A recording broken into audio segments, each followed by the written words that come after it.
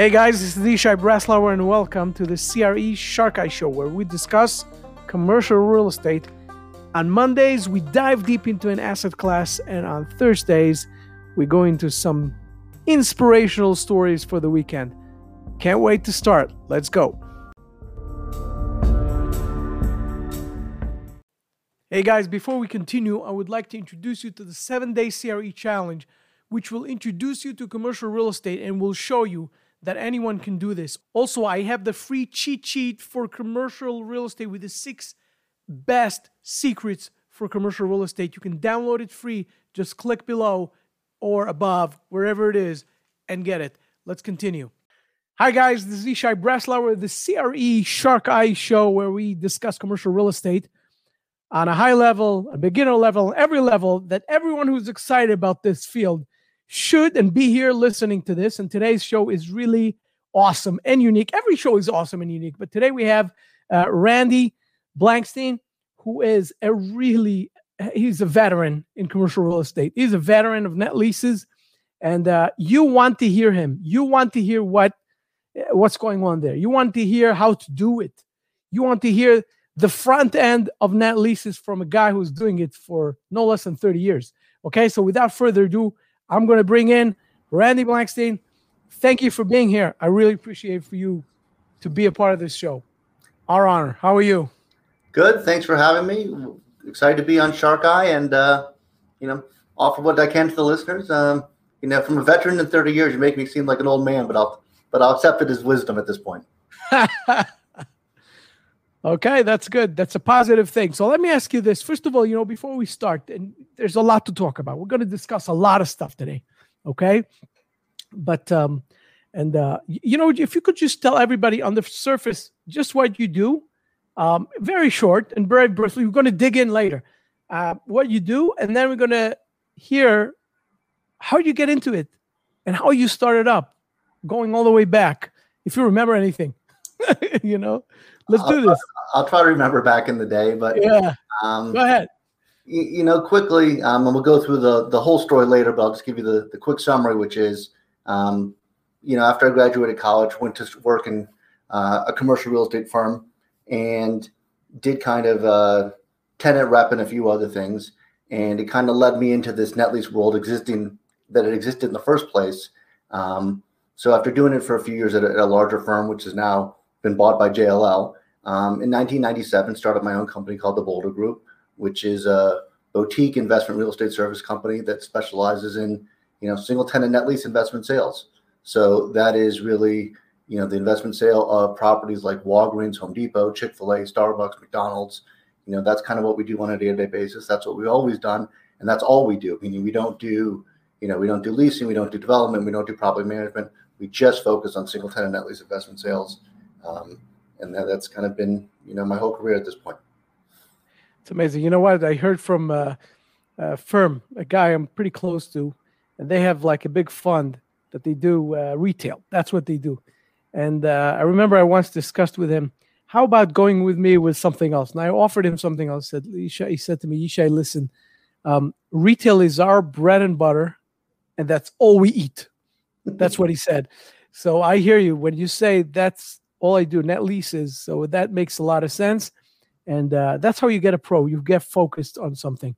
Tell me something. So, okay, you got into this field. You got into net leases. Take us a little bit into your business. What do you guys really do there on a day-to-day basis? Who are your clients? Who wants to buy net leases? Tell me a little bit. Sure. So, in basic terms, we help buyers and sellers of these single tenant net lease properties, either acquire them or dispose of them. So on the disposition side, our clients are typically probably not the coming year because there hasn't been a lot of new development in the last year, but typically, a lot of new developers do programmatic ventures with, certain clients such as, Chick-fil-A, McDonald's, Starbucks, et cetera, Dollar General, anybody who's expanding, and they, typically as part of their business model, sell the property upon completion. So there's always a portion of the market which is development based. Again, it's going to be lesser this coming year because not a lot of new development in 2020.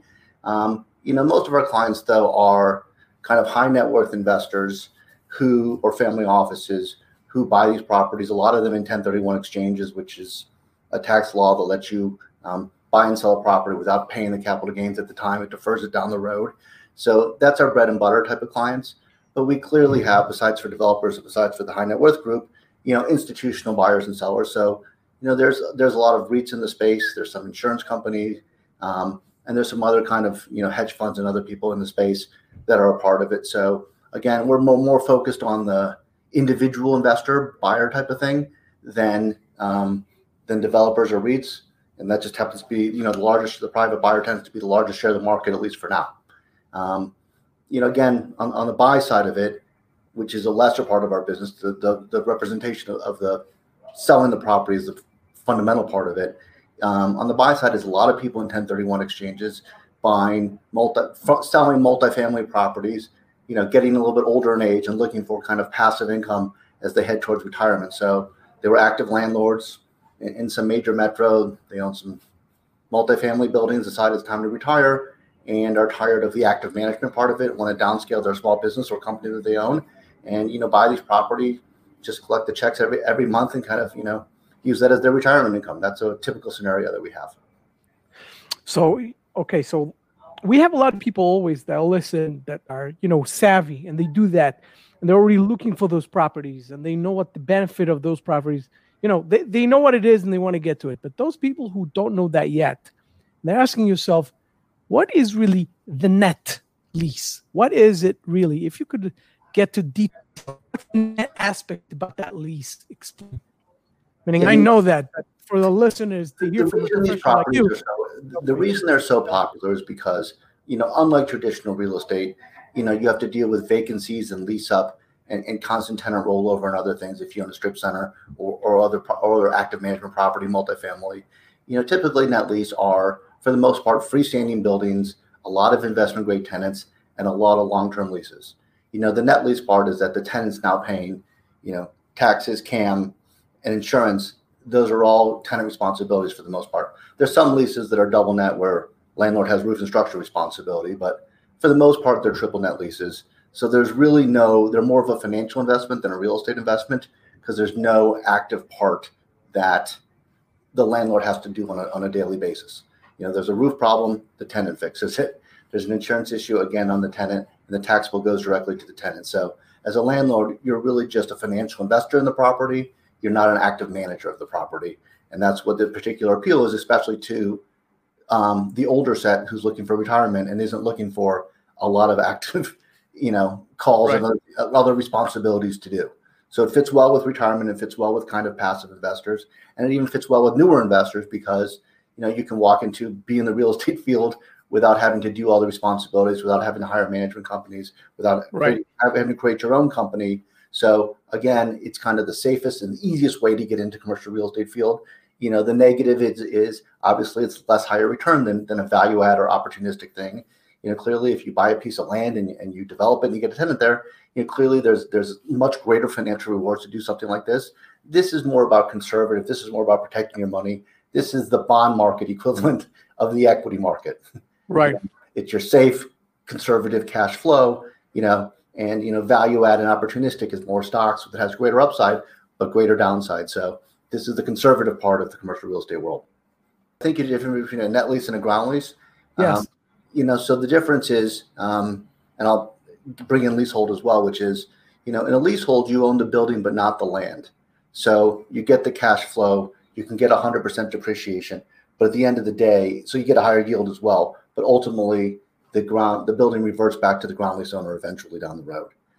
In a fee simple ownership, which is the most common, you own the building and the land, which is more traditional real estate ownership. And then in ground leases, you own the ground under the building. The tenant pays rent to you, and at the end of their lease term, which could be 20 years, and with options maybe 60 years, the building reverts to you as well. Clearly, it's the safest because you have the lowest basis.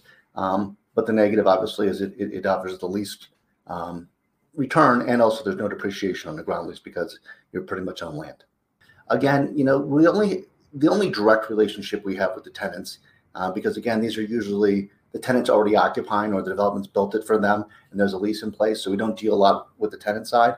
other than in the sale leaseback market where, a lot of smaller franchisees and some larger companies, do sale leasebacks of their properties. And obviously when we offer them, they do, new terms, 20-year deals, and they're trying to, get the real estate off of their books and just focus on the brand, which is what Wall Street rewards at the moment for, their company fundamentals. People think that if you're buying, a certain company, be it Home Depot or what have you, that you want to buy that company. You don't want to be buying their real estate. You should be focused on their brand and their stores and expanding, not on their real estate portfolio. So, a lot of retailers specifically have, moved real estate off of their balance sheet via sale leaseback. Right. Let me go back a little bit. What are the steps I have to look at? How do you evaluate net lease when you're getting into it for the first time, and kind of what are the steps? So look, I think obviously the first part is you evaluate what kind of equity you have to invest. And typically people leverage these properties in the 60 to 65% range. So, if you have $300,000, you're probably looking at a $900,000 or $1 million property. So once you kind of get your aspects of that involved, you kind of target a certain return, whether it be 6%, 6.5%, how much leverage you want to use, and kind of, how long a lease term you want to do, which is, most people want 10 years, some people want 15-year terms. Clearly you can buy shorter terms, but shorter terms offer higher reward. But again, shorter terms have rollover risk, and a lot of people don't want to get into this business immediately and have rollover risk. So, you kind of want your first property to be, on the smaller side, typically investment grade, typically a longer term lease. A lot of people who are starting out look at kind of smaller properties, which is Dollar General, Family Dollar, Sherwin-Williams, to kind of get into the market. And they're looking for, good traffic counts. They're looking for, growth areas that they can get into, and they're looking for locations where they think the store either has proven well or does proven well and has a good trade area and lack of competition, and is infill to some extent that, the tenant can't go and easily replace the site somewhere else down the street at the end of the lease term, and that, will perform well over time, and hopefully your tenant renews, which is the goal of this, to invest in these in the first place. A lot of people are getting into the non-renewal scenario, which is very uncommon, but does happen occasionally when you have to still look at real estate values. But your first investment, I think, a lot of people go to dollar stores as a way to get into this market. Look, on a 5-year lease, clearly one thing you're going to look at is, two things right off of the bat, which is, store sales. You want to make sure your store sales ratio, that it's, doing average to better than the company average, and that the rent is at or below market. Because clearly you want a protection from one is renewal probability. Obviously, if strong store sales give you a high renewal probability, and low to mid market rent gives you a better negotiating position for the renewal if they don't exercise their option, or B, for replacement tenants. So those are kind of two things you look at off the bat. Obviously, like I said, you need to go back to real estate fundamentals, which is, traffic counts, vacancy, demographic growth, type of building, and then, roof age, parking lot age, things of that nature. When you get to a shorter term, you want to understand what your residual position is in the event of a tenant non-renewal scenario. Tell us a little bit about what tenants, because I know we have pharmacies, we have supermarkets, we have, what is the typical net lease tenant that you guys are going to deal with, and the type of credit, what are the pros, the cons? Can you walk through this a little bit? Yeah, so the most in-demand tenants today are obviously the essential tenants that have, endured during COVID, which is grocery stores, drug stores, dollar stores, and anything deemed essential, convenience, gas stores, etc., have, fared well during COVID. And that's clearly, they're essential. A lot of them are investment grade. That's clearly where kind of the demand is. Grocery stores are obviously larger price points from, $6 to $15 million primarily. Again, dollar stores are in the $1 to $2 million range. Drug stores are kind of the $4 to $8 million range. And convenience stores can be from, $2 to $5 million for the most part. And each one kind of has, different risk reward profile. Dollar stores, again, investment grade, 15-year leases. People like them a lot. Good price points, $1 million to $2 million. The negative is some of them are in tertiary markets, which causes concern for reuse down the road. Right. Of course, gas stations, C-stores, people like their hard corners, signalized intersections, very essential. But, some people think down the road, electric vehicles are going to gain greater market share. And, maybe 20 years from now, there could be a different business model between oil and electric vehicles. So, that's a factor that overlays the market on a longer term perspective. I don't think it changes things in the short to medium term, but longer term, electric vehicles are certainly on the table. Pharmacies and drugstores clearly have done very well during the pandemic. But again, I think the concern is, look, Amazon's getting into that market, and while the front of the house is where they kind of make their money, not necessarily prescriptions. Prescriptions is what drives the traffic. Right. The concern is what's their right footprint moving forward, meaning should they have an ATM in there? Should they partner with someone else? What's the selection of food versus, non-prescription drugs? So again, I think there's, business model concerns regarding, kind of changing floor prints in the future. But, people like them. A lot of them are hard corners. A lot of them are signalized intersections. And, a lot of people use these as convenience stores as well. So, we're pretty bullish on the drugstore sector in general. But even in that sector, look, there's two strong players, Walgreens and CVS, and Rite Aid is kind of a third tier player with more risk. Some people think they'll get dived up and bought by one of the two others and split up. There's questions about how they survive as an ongoing entity, but they certainly have some strong locations and some weak locations, but, much more real estate focused as a buyer in at least the Rite Aid properties than I would be, CVS and Walgreens. So I want to talk about, before we go into the whole what happened during COVID and after, and now what we're looking at, I have a last question about this. If I have a tenant, but it's not a national, let's say it's a franchisee, okay? It's a private guy.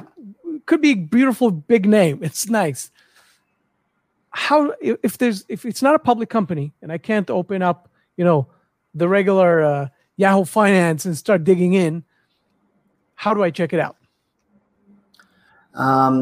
So look, there's a lot of QSRs that trade, and a lot of them are franchisee.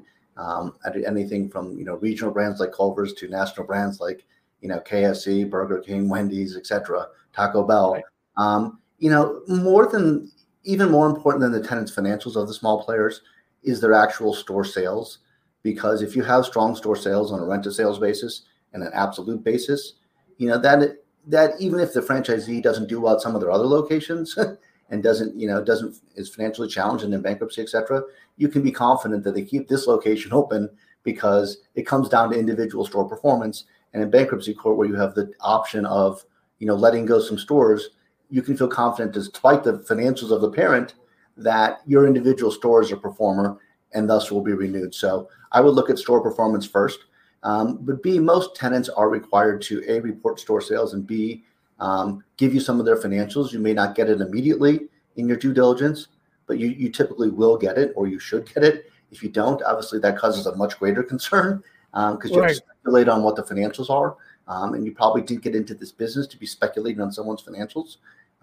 So again, I think you really need to focus on the individual store sales first, and then you kind of need to iron out the franchisee risk. And, in general, I think it's better to start with franchisees who are 15 or 20 units or more. Obviously, 1 to 5 unit franchisee are really just a different version of mom and pop with a different brand. Right. Exactly. So it's certainly better to have some brand versus no brand, but you're back to buying a mom and pop, and you need to just make sure that A, the store performs, and B, you're getting compensated for that risk because you're certainly not buying, a major player. Tell me something. When you buy that kind of player, right? When you go and you look at that and you actually look at the financials, like you say, and that's the last question about this. How far back do you look at? Like in multifamily, we'll look at T12. What would you do? You look at 3-year history, and you 3 year back. Okay. You want to A, normalize it, and B, kind of look at the trend. You want to just look and make sure and make sure that it's the right trend. What happens 3 years isn't that material, but if it's, if you're down 10% 3 years in a row, there's something wrong with the business, and you need to figure out what it is and, the additional risks that you're taking. So, but again, for store sales though, even though you get 3 years of store sales, different than the financials, you still got to look at the trend as well. Meaning, is this area or competition, what has changed you need to figure out what the issue is. Okay, cool. Okay, let's shift gears a little bit. We know what happened to the world a couple of months ago. It's already been actually a year ago. Can you believe that? It's unbelievable. So a year ago, the world went upside down on us. And what happened to you guys? Meaning you see deals and you have a plan for 2020 and everything's going okay. And boom, this pandemic hit. How did it affect you? Meaning you guys in terms of your world of net leases? If you could tell us about that a little bit. Yeah, so the first quarter of last year was extremely strong. I mean, if people remember back, pre-March, January. Sounds like another century, but okay. Yes, but January and February were very strong last year, and the consensus opinion was that this problem was kind of isolated to a few areas of the world, and maybe not necessarily going to be impacting the United States to the extent that it did. So it started out very strong. In the second quarter, obviously March was kind of the terrible month when it arrived in full. People closed deals that were started in January and February. So the first quarter ended very strong last year. The second quarter, everyone froze because no one kind of has a pandemic playbook or understood what the impacts were going to be. So the path of least resistance was to start no new deals. No one understood what things should trade at. Lenders froze, buyers froze, sellers didn't want to take discounts. So Q2, volume was down 30 to 40%. Very small market. Wow. People that needed to sell. People just didn't understand what the pricing should be and what risks they were taking as a buyer. And no one knew if they had to raise money and what tenants were going to stop paying. I mean, there was just tons of uncertainty in the air. By Q3, people understood kind of what we were dealing with and, that it was going to take a while to resolve and kind of, start to get their feet back in. But when they got their feet back in, they decided, look, we're going to be kind of risk adverse and we're going to go after, tenants that are deemed essential, tenants that are open, tenants that are performing well. Again, drugstores, grocery stores, drive-through locations, investment grade tenants, long-term leases. I'm happy to get back in the market. I'm not going to take any risk. And, we're certainly not going to be buying a health club or a movie theater and things which we don't even understand the future, maybe even today of. Those things just fell out of favor. The market bifurcated.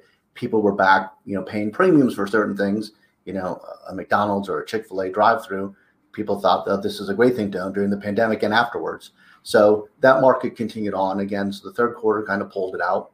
By the fourth quarter, people said, okay, I'm only buying, the best stuff, but I'm happy to buy it. This is what's out there. And, people went very strong. Fourth quarter finished very strong. Volumes were great. It was, if you had anything that was on the right side of things of the investment grade essential, you did extremely well. This year, the theme is still playing on. Look, the best stuff is still trading and stuff like health clubs and movie theaters. People still don't understand what it looks like post-COVID, meaning how many people go back to the gym, how many movie theaters have to reopen, do people's habits stay the same? So there's just a lot of people sorting out. But they say, better wait and see. If 20% less people go to the gym, this gym can't afford this rent. Maybe I don't want to take the risk on it. So people are playing wait and see with that. And, you're just seeing less volume this year because a lot of people don't want to sell because they don't understand where they're going to go with the proceeds. So, people are going to hold on that. And B, there wasn't a lot of new development started last year. So, for a lot of reasons, I think you're going to see a down volume year, even though cap rates are going to probably stay the same. Just a down volume year because there's just a lack of things driving it. I think people really want to see COVID come to an end, not talk about come to an end. So we'll see how the vaccine distribution goes. Tell me about that. And we'll see how the vaccine distribution goes, and we'll see how people's habits return. And I think once we see that and the timing of that, the market will be robust after that. But I think a lot of people are still playing wait and see because, a lot of people think with the different variants and other things that this could go on longer than they want it to. We're talking about movie theaters and maybe the ones that didn't make it. Clearly the ones which companies are still solvent.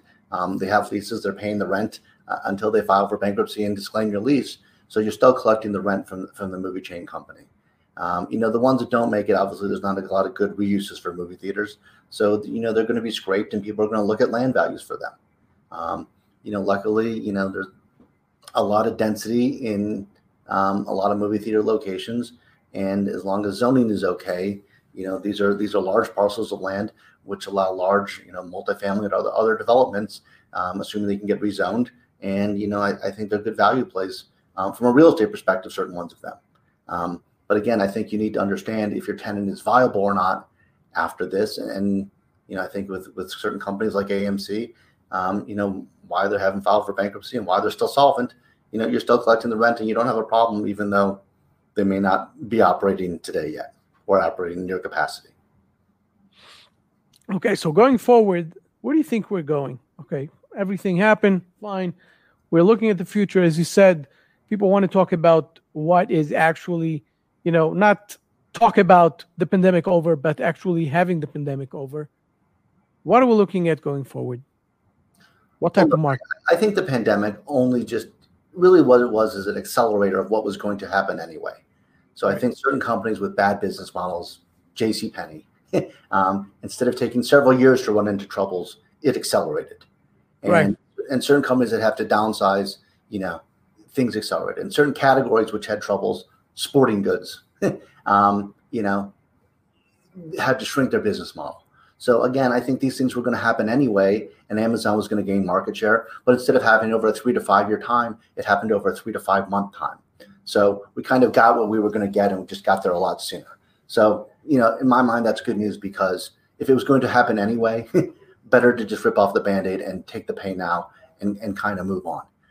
So that's why bad for some, probably good for the market as a whole. But overall, this freestanding market and net lease specifically has a really bullish case for a few reasons. One, there is a aging demographic looking for fixed income. And in a world of a low bond yield and other alternatives, net lease looks to a lot of people like a way to, instead of get a 1% yield on a 10-year treasury, to up a 5 to 7% on a net lease via a REIT or whatever vehicle or direct investment. So it's a yield pickup. So I think as long as you have a large baby boom generation looking for retirement, looking for income, it bodes positive. Again, net lease is the bonds of real estate, and I think so that yield will continue to be in favor. So I think that's a positive trend. The real other great trend for this is that freestanding properties kind of held up during this time. And so I think you're going to see, things with drive-throughs. I think any tenant that's in a fast food tenant or any restaurant that is in a strip center or a mall, they're going to want a freestanding property. They're going to want the visibility. They're going to want a drive-through. And again, the drive-through is not just for customers; it's also for delivery services, DoorDash, etc., to come pick it up. So again, I think drive-throughs are everybody's going to want their drive-through and pick up.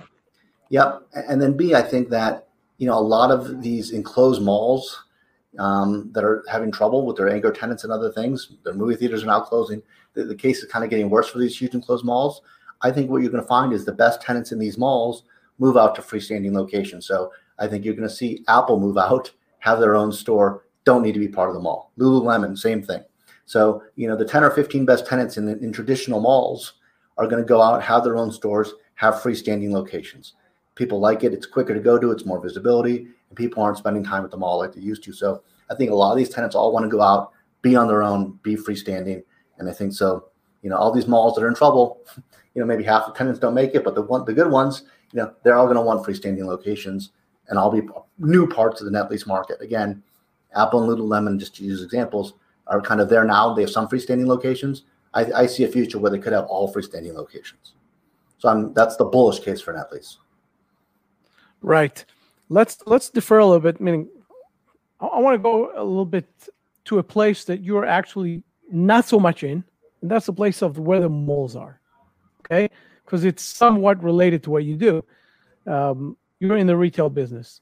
Let me ask you this: in the retail, obviously, real estate business, what is the future of those things? So many white elephants out there. What's going to happen? Well, look, I think the retail industry, the perfect business model people have found is omni-channel, which means if it's omni-channel, certainly online is taking a share of your business. And certainly if you're a big box retailer, call it Bed Bath & Beyond, the advantages of the big box was that you had everything and you had this amazing selection, and there was a reason to be at the store and get every last thing. Now, And also they have those online platforms, meaning in addition to all that. and now, of course, there's an online platform. But my point is, I think the store is going to be more about convenience and about best-selling items, and some unique and obscure items. People don't necessarily need the store for. Maybe they move some of that business online. So I think you're going to see a lot of big box footprints shrink because I think people want, the convenience of it. They're going to look to lower the real estate cost, and people don't want to walk in the last second and get the best-selling items. But some obscure items, they can get that online. That's okay a little bit later. So I think everyone's kind of balancing, how they work out, what's convenient, what's quick for them, what's on the people's way home. You have to make yourself better than internet only, right? Otherwise, people will go internet only. Yes, there's an experience part of it, but I'm saying from the convenience part of it, there's a reason to it as well. But look, the bottom line is you're going to see a omni-channel model. I think people realize some of the negatives that people don't talk about of internet only are returns. A lot of people order the thing, comes in the wrong size, or they have to order 2 parts, and then they're returning and they have to take it to the store. So you end up maybe not saving any time by ordering things online versus going quickly, trying on to make sure you have the right size and have it. Plus, you don't have some of the immediate availability, which is I'll stop on the way home, I'll get it, and I'll use it tonight, or wear it tonight, whatever the case may be. So obviously, omni-channel is the winner at the end of the day, and there's going to be some winners and some losers. Again, I think a lot of prototypes are going to change, but again, I think, and some, like I said, people are going to move from enclosed malls to freestanding locations, so that's going to change as well.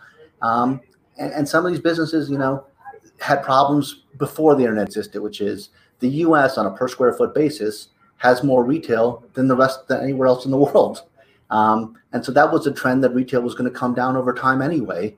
And again, now it's being expedited between COVID and between, e-commerce. The U.S. is going to have less retail square footage going forward. I don't think it's going to be dramatic, but it's certainly going to be less than it is today. Wow, a lot of things are happening. A lot of things are happening in the world. Tell me something, just for the sake of interest. We're always on Thursdays. People are a little, even though they love what we do, we all love what we do. We're going for the weekend. We're a little bit tired, as we call it. We want some inspirational stuff. You have a cool story. You have 30 years of experience.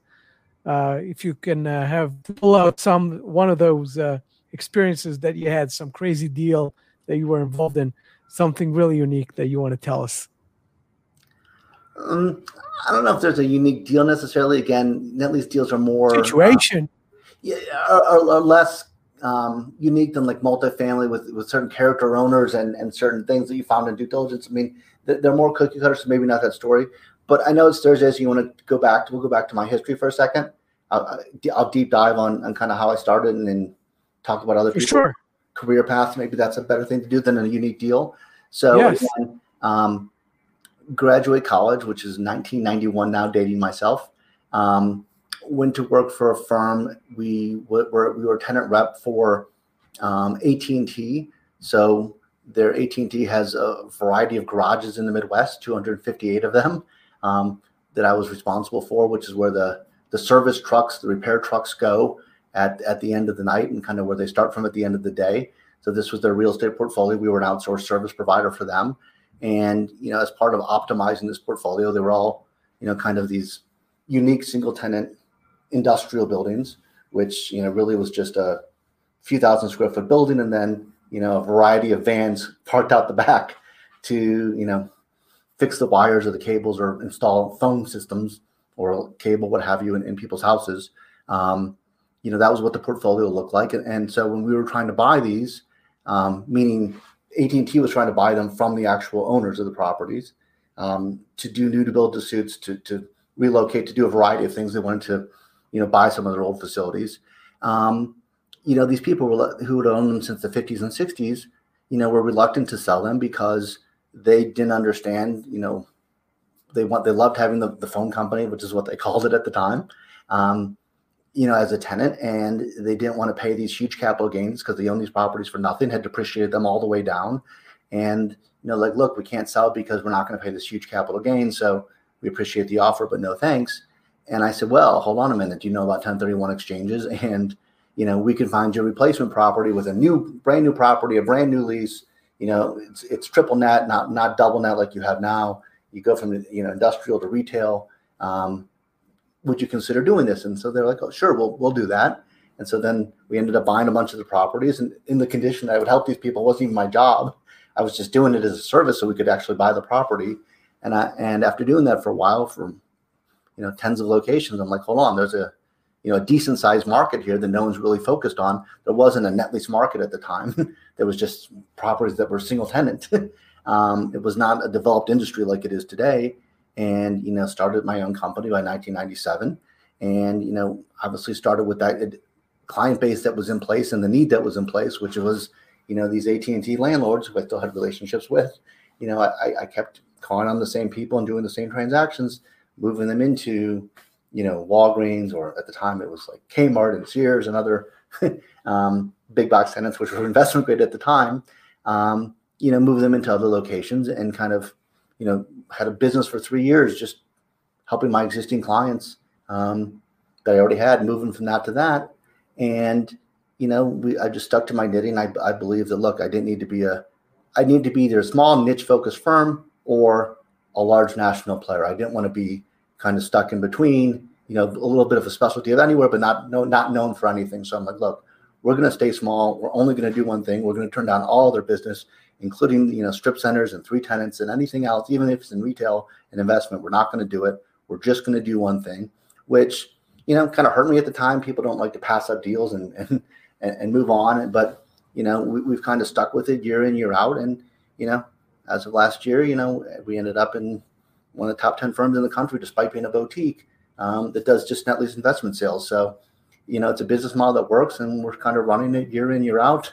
And, after 30 years, you get fortunate enough to have repeat clients, and it turns into a really good business. So, for the people who are starting out there, which I know is some of your audience, my thing will tell you is, to find a specialty, become known in your specialty, and be laser focused on it year in, year out, become an expert in it and an authority. And again, it may take a few years. There is no shortcuts in this business. No shortcuts. But it will pay out over time, because other people in your office and other people that are going to switch firms. They're going to switch, specialties. They're going to switch a variety of things.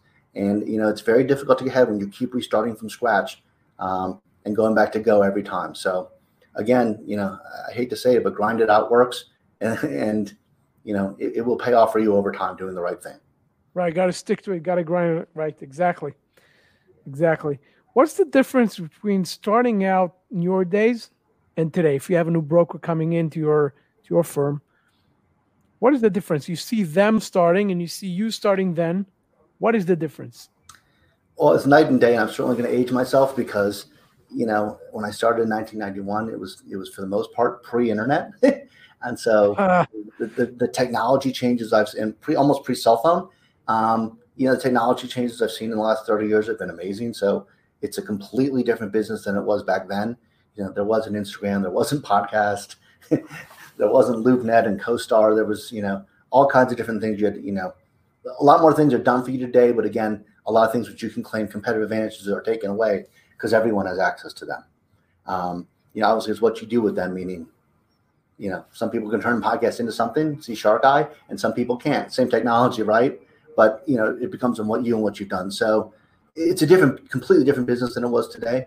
Again, I think that it's best to start out with, I still think starting out with the people you consider to be mentors and someone who can teach you the business is better than kind of some kind of system, which may or may not work. Big firms have pros and cons, but I don't think they're great at taking a lot of people under their wing because of the way they're set up. I think boutiques do a better job at that. Again, big firms do a lot of. Can you explain that a little bit? Can you Well, again, I think that's important for people to understand. At these bigger firms, a lot of them, they hire 30 people in an effort to keep 5 to 10. I don't think that's very sincere or authentic. I think if you go to a smaller firm, we hire one to keep one, and we're going to make sure that one person works because otherwise it looks like a failure on us. Big firms have 60% attrition built into their model over 5 years. Crazy turnovers sometimes. Yes, crazy turnover. I don't know how that's good for business. Again, people don't want to spend the time and effort on you because they don't know if you're part of that 60% or part of the 40% that stays. So it's kind of a business built on attrition, a business built on churn. business with, fewer people at the top, again, I think it may be a place to excel. If you're focused on national accounts and Fortune 500 companies, obviously you have to be at one of these national firms. So again, ends up what you're focused on being. But again, if you're focused on, private investors and high net worth people and family offices, I don't see there's competitive advantages of a national firm versus a smaller firm. And again, I think you'll get more individual attention because again, at a small firm, it's much more important that you succeed. They've invested in you. Whereas large firms are playing numbers just because they have to by the size of the firm. Listen, this is really interesting, and you definitely have a vast experience in this business. And tell us a little bit about how can people reach out to you if they're interested, they want to invest, they want to get into this world, they want to work in this world, they want to buy property, a net lease property. How can they reach you guys? The best way to find us is our website, bouldergroup.com. There's a contact page with all of our information. Certainly, you can look me up at any of the platforms. LinkedIn is probably the easiest for Randy Blankstein. But again, I started a website. You can reach out to me at anybody that works here. We're all kind of a team. Again, boutique firm. Again, you can find us on LinkedIn. Those are probably the two best ways to find us. But we're on Twitter. And you guys deal with cross country, right? All over. We're based in Chicago, but it's a national business for the most part. 68% of net lease properties. I apologize for that. It's a deal. 68. It's actually an intercom for someone downstairs. 68% of net lease properties are owned by someone who's not in the state of which they buy them. Again, no matter where you are, again, since there's no active management, it doesn't make a difference if you own a Walgreens in Florida or California. All you're really doing is, at the end of the day, collecting the check or the wire at this point. So, it's very easy to own properties throughout the country. And again, most of them are owned in states which you're not in. And it's very much a national business because it's not based on individual markets. It's based on tenants. So it's unique. It's unique in the commercial real estate field in that way. Some major strip centers are set up that way as well, but they involve, getting an asset manager and a property manager, which you don't really need to do for net lease for the most part. Right. Randy, it's really been interesting. I really thank you for this. Really thank you for your time. If you could stick around, I'm going to wrap up the show. If you could stick around for a couple of seconds, I'm going to speak to you right after. But really, thank you very much for being with us. It's been really interesting. And it was an honor to have someone who has been so many years in the business, has so much knowledge of the net lease sector. And I wish you we wish you success to you and your firm. And we'll meet again. Maybe we'll do something together also. So absolutely, you as well. I appreciate you having me on Shark Eye. It's exciting. I listened to your podcast for a while, and thank you. Happy to be here. It's a great show, and hopefully it continues to be a great show with great guests in the future. Okay, great. So stick around. I'm going to talk to you in a second. I'm just going to wrap up things. So guys, I hope you guys enjoyed this show. Anyways, you guys, just want to remind you about the 7-day challenge that you can find right here, whether it's below, up, and the bottom, wherever you are, wherever you're watching it, so you can join it and get to know commercial real estate. If you want to know more about the Boulder Group and Randy, you can actually check the links. They're all over the place here. You can actually get there and actually contact Randy directly if you're interested.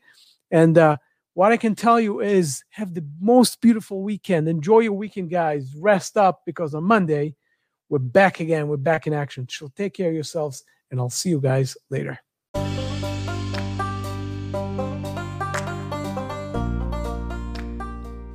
Hey guys, thanks for joining me in this CRE Shark Eye show. I hope you enjoyed it.